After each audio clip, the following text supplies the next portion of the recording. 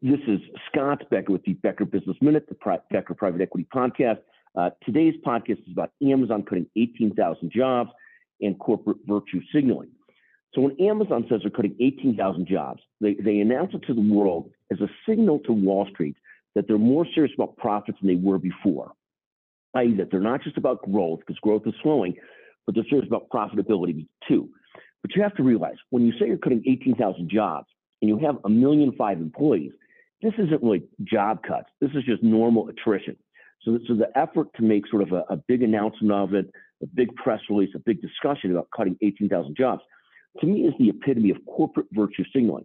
And this isn't the ESG type of corporate virtue signaling. It's signaling to Wall Street that they're serious about profitability. And I guess that's a useful sign. But it's not really real job cuts. But I guess it is if you're one of the people who loses their jobs. But when you have 1.5 million employees, that's just normal loss of employees. But it's really intended to send a signal to Wall Street. We're getting closer to being about profitability, not just growth. Thank you for listening to the Becker Private Equity Podcast, the Becker Business Minute. Thank you very much.